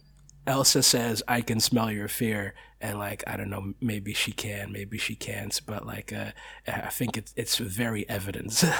When Subaru bumps into him, he's scared stiff. You don't need to smell that to be able to recognize that. And Subaru sort of instinctively reaches for his stomach where he was cut. The trauma response. Yeah, and then and when Elsa is about to leave, Subaru tries to do a quip, and Elsa's like, "The fuck you say to me?" Really, really sassy shutdown, and she places her hand over his stomach as well, and it's oh my god, it's creepy, and I think it helps establish that there are things going on in this world that are happening in certain ways each time during this time leap, and he's perhaps, or we as a viewer are perhaps slowly getting given the opportunity to piece together timelines of events. And I thought that was interesting. Okay, so we now know Elsa's at this place at this time. Maybe that's going to be relevant later on, who knows. Subaru finds Felt's shack just as she is returning there herself. Believing him to be a thief, she attacks relentlessly with, I think it's a cutlass she's got there, kind of little sword, resulting in the unfortunate collapse of the shack. She doesn't seem that bothered by the collapsed shack, but finally, Subaru is able to explain that he wants to do business with her, and the negotiations begin once again with him showing her his cell phone. Yeah. She again isn't really sure though, and she wants to check with Rom at the loot house about how much it's worth and whatnot. Reluctantly, our hero agrees and hurries her along. Yeah, I think Felt's about to come into some big money, a big paycheck. So like, she's gonna be moving out of that shack anywhere. So yeah, that's true. Yeah. yeah. I got just a couple more comments here about Felt. We get to learn a bit more about her in these moments, and just amazed by like how much they're able to pack of a character in here in the space of 2 episodes. But basically, we learn that we don't learn much about Felt herself, but we do get like a very solid understanding of what drives her and what she values. We find out she's shrewd, and she's angry at her circumstances, and she's a bit contemptuous for the people around her as well. So like in a sense, she feels like her goals trump everyone else's. Yeah, she sort of believes she's special, and like in that she's sense, gonna get out. Yeah, maybe she has a bit more in common with Subaru than she's aware, you know? Yeah, interesting. And her design is like so fucking savvy as well. I love her little like fur-lined coat and her cutlass that is like half her size, like almost as big as her. It's yeah, and her like big scarf thing. Yeah, like big chunky scarf thing. I think it's a scarf. That looks cool. I have to admit, like I wasn't as big of a fan as Felt's character as you are, but maybe that'll change. Like I don't know. I just like didn't feel that enamored of her. Yeah. I can't really put my finger on why. Maybe she's just like that kind of archetype of like a. No, exactly. It's probably like a bit of a hangover from every other anime where this type of character appears, and they're annoying, token lowly, right? It's that's it. Yeah, but there's I think there's a bit more going on here. Yeah, I'm sure there is. I'm expecting more, definitely. And yeah, like on the way to the Lou house, Felt tells Subaru a lot of this stuff, like she wants to make it big and get out of the slums, and these holy coins that she's going to get from this insignia help her towards her goal a little bit. There's this weird moment where Subaru suddenly understands a little bit about her, and like his reaction is to like pat her head. Yeah. And she really doesn't like it, and she bites him. Yes, deservedly so. This is Subaru like thinks he understands this again, like this token lowly character, thinks he can put her in his the anime database in his head, just like a solved puzzle, but no, that is not the case. Old Man Rom, sure enough, appraises the cell phone as being worth at least 20 holy coins.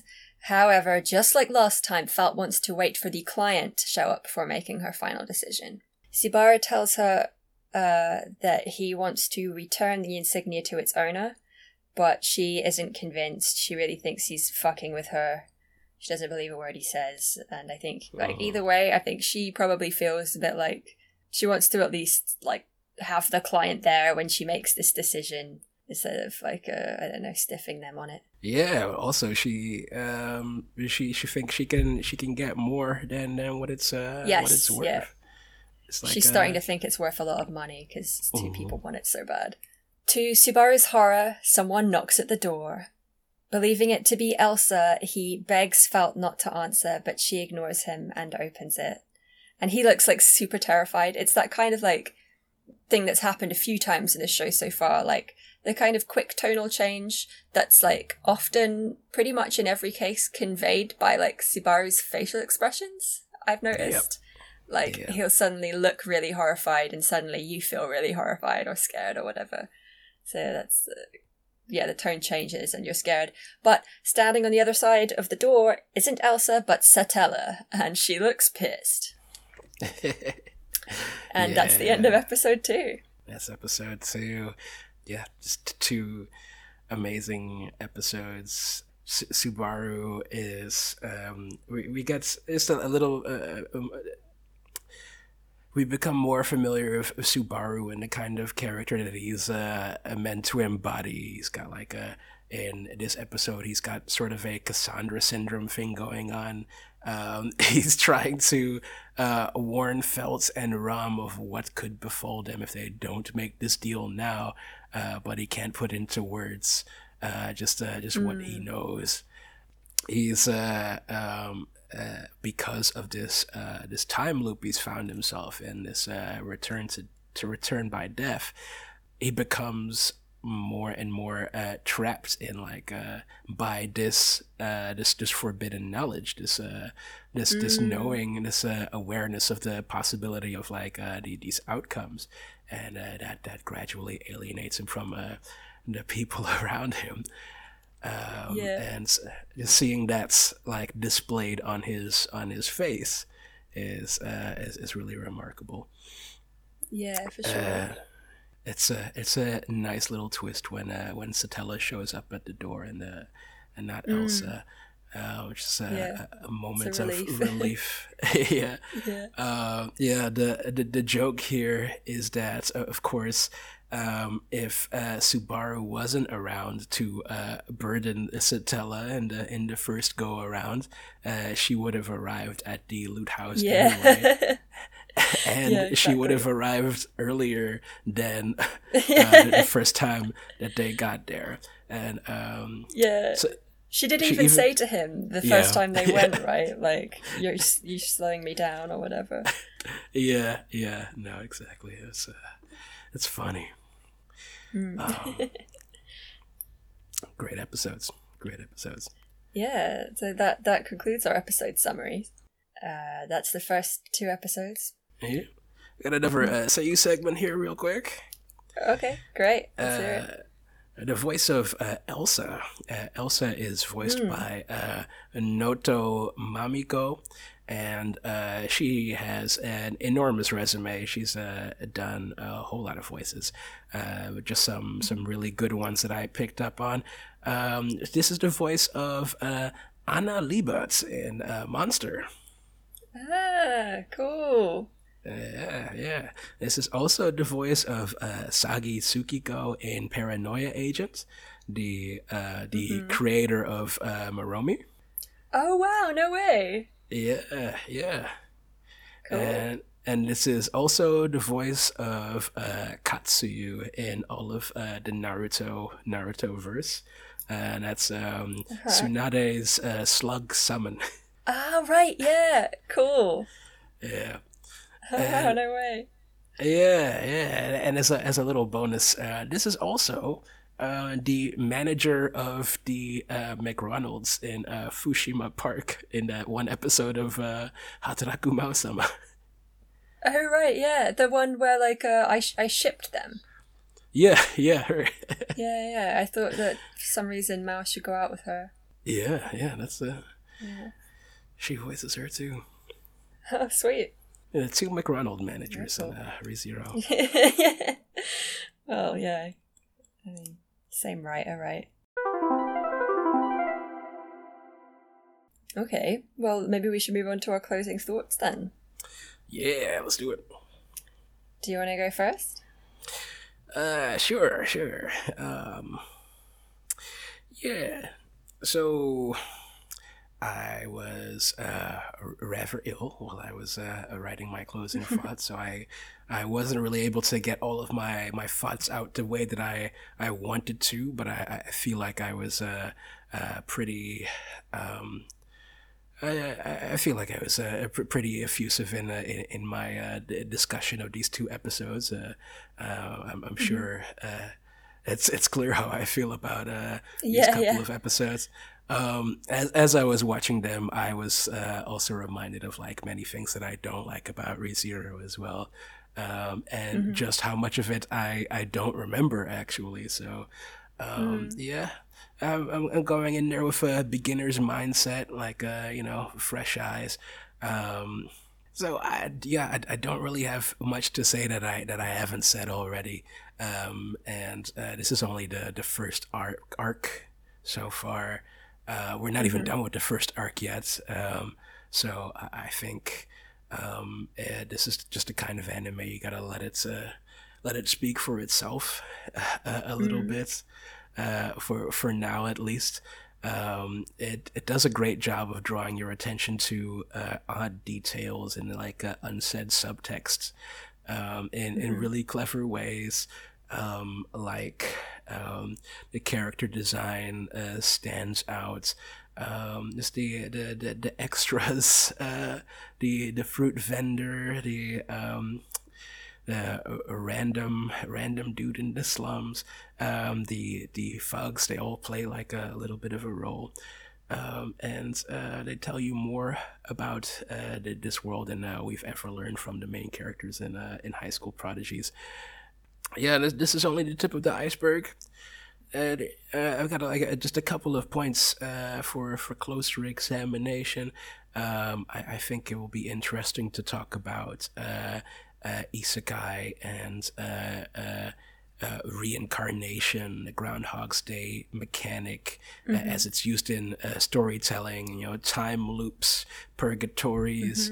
I've been reading a little bit about Buddhism recently, just to see if I could get some hints from that as to how to better understand this anime, but in the realm of a Western philosophy, I think there are also lots of relevant touch points, including existentialism and determinism, and as existentialism especially. I think I've brought up Cube and No Exits.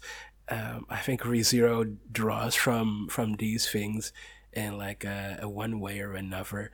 They discuss the sum of a human life is expressed through actions rather than essence, and yeah, so in a way, Subaru, in his encounters with these characters and is gradually coming to know them, and the fate that awaits all of them, he's kind of found himself in his own personal hell of sorts, his own no exit. So yeah, it's a lot of cool things to look forward to, and lots of interesting things to dive into if you want to. Yeah, wow, you're totally right. There's definitely a lot more to this show than I had previously thought, I think. Yeah. I mean, it could just be that I've watched it before, so I have an idea of. Yeah, I'm gonna do my very best not to spoil anything, but also, also there's a lot that I've forgotten as well. Like honestly, the first time I watched this, I was left with more of a vibe than a complete expression. Complete impression. And lastly, I just gotta say that the show just extremely fucking pops. Like in terms of animation. Design. It looks very good, doesn't it? Yeah, it's just a real beauty, and it's nice to watch. Especially that opening scene in the Konbini. I am an absolute sucker for scenes like that. Just mundane stuff animated beautifully with a really perfectly cultivated atmosphere. Yeah. That's and then we leave it behind and never to return. Dang it! That's awesome. or is it? Who knows? Ooh. Is it? So, what were your feelings? So I think the second time I watched it, when I was writing up my notes and whatnot, the first time I watched it, I found the dialogue informative and good, and worked really well. Second time I watched it, I found I felt like I wanted to skip through a lot of the dialogue. I felt like I didn't want to watch it again. Maybe it's because that information, that dialogue is really like in a way pretty functional, like rather than entertaining as such. It like serves the purpose of like telling us about the characters and who they are and what their motivations are, rather than being like especially like fun to observe, I guess. And it's very wordy, so there's like a lot of it, and I guess that was one of my main problems with it. And I think like talking it through now, I think I see it more, the whole show more as an interesting twist on, or like subverting genre expectations, like adding in this time leap mechanic and like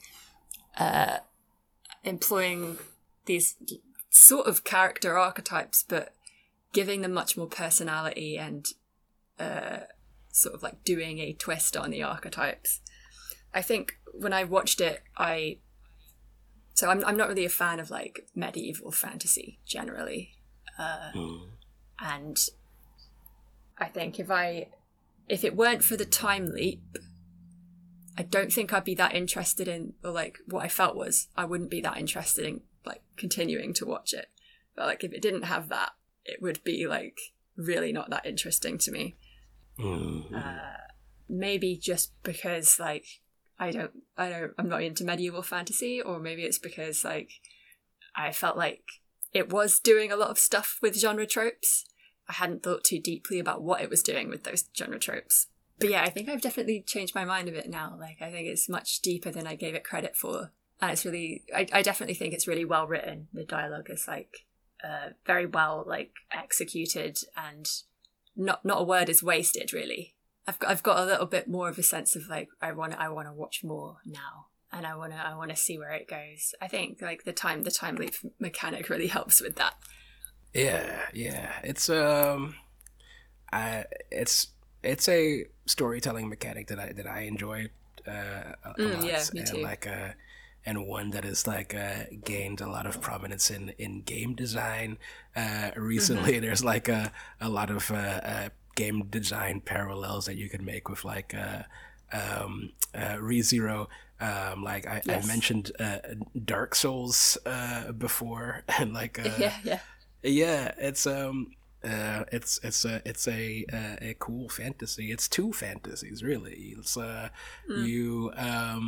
you get to go to a fantasy world where nobody knows your name, and you get to retry every time you fuck up, at the cost of, well, dying, of course. but still, like, if you could, wouldn't it be kind of cool? Let's find out. Yeah. I'm looking forward to seeing where it goes, and like what else it does with the characters that it's already established. I think also one thing that we haven't really talked about is like Sibaru's carrier bag. He's like always got a little carrier bag with him from the Konbini. I really like that. I think it's a really cute character detail that like is a constant reminder of where he came from. It's starting I really like that. Yeah.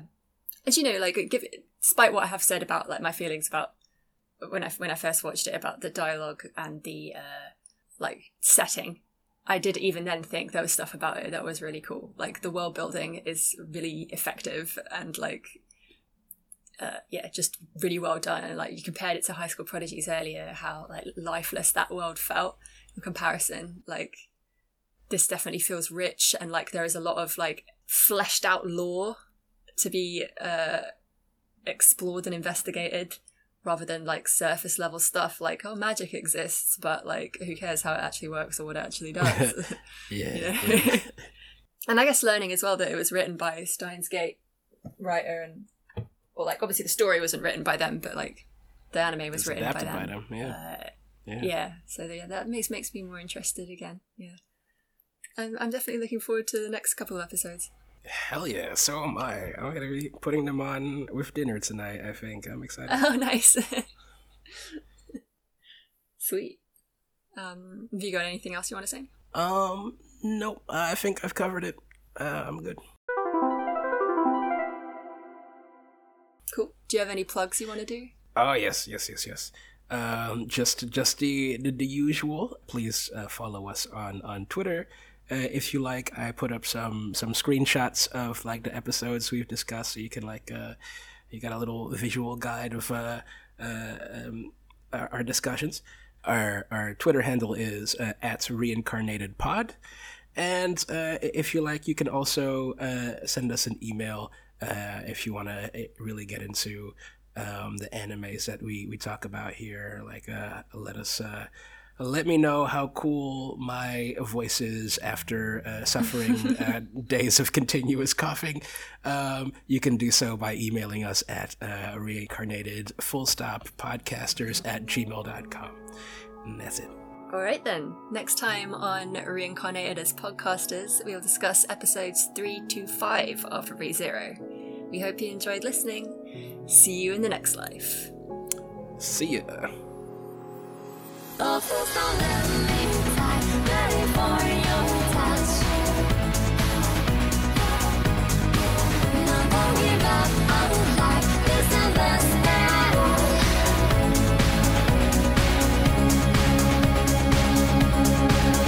Kura toke kitam, inochi kobo, れてく記憶の砂芽生えた想いまでねこんなにやけなく消えてしまうの I wish I was there. Oh, please don't let me